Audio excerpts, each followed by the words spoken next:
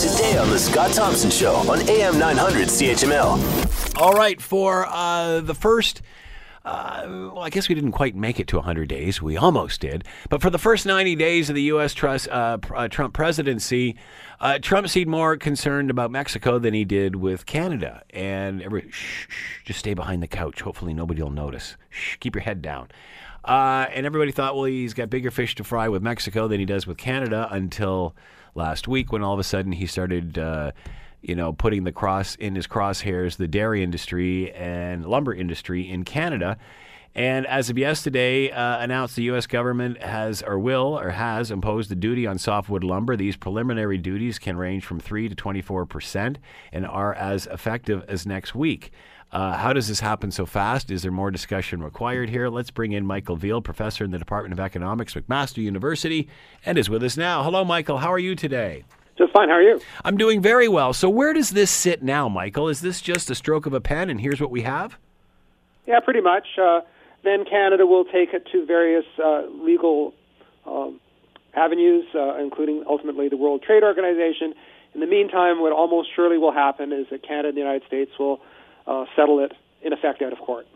So here's what the Prime Minister had to say in regard to all of this. This is nothing new, and this is part of the relationship that is positive, that is deep in so many different ways, that we will deal firmly and reasonably with them on irritants. All right, so nothing new here, says the Prime Minister. Is that accurate, Michael? It sure is. I mean, this has been going on longer since then I've been an economist. In the 80s, this was an issue, and it just goes on and on and on.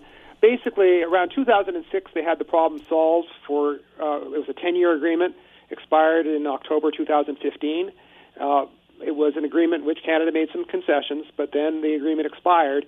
And we talk about this president being unpredictable, but in this particular case, this was entirely predictable. We knew this was going to come around. We knew softwood lumber was going to be on the agenda eventually, and now it is. So, in other words, this deal has expired as of 2015 and is in need of renegotiation anyway.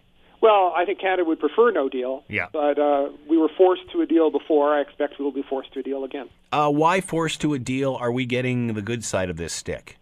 Well, it depends how you look at it. If you're an American consumer buying a house, you're getting the bad side because you're going to have to pay more for your house because the lumber is going to be more expensive because there'll be less competition from Canada. But from the perspective of trying to sell more goods to the United States and the United States trying to pursue a Buy America policy, we export a lot of forest products to the United States, and the United States would like it to be a less competitive environment in which American producers had a better chance.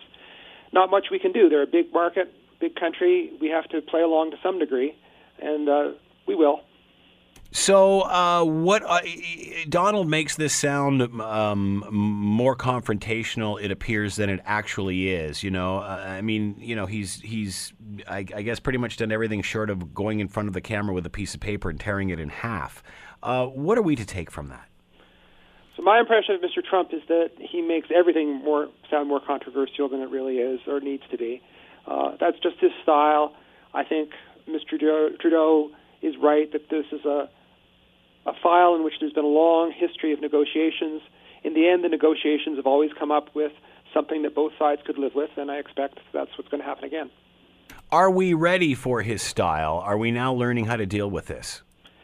I don't think it makes that much difference what his style is. I think in the end, there's all sorts of interests at play in both countries. It is true that the American producers are going to try to use this opportunity to get as high a tariff as they can for as long as they can. But there are consumer lobbies in the United States as well, and they're going to say, wait a second, we don't want lumber to be so expensive because there is this possibility of competition from Canada that we want to preserve. And so there will be a debate within the United States as well. And basically what's happened is that there was a period of time where for some reason the Americans hadn't noticed the expiry of this agreement, or they couldn't get around to it as being towards the top of their agenda. But we knew they eventually were going to get back to it, and now they have. Want to hear more? Download the podcast on iTunes or Google Play and listen to The Scott Thompson Show weekdays from noon to 3 on AM 900 CHML.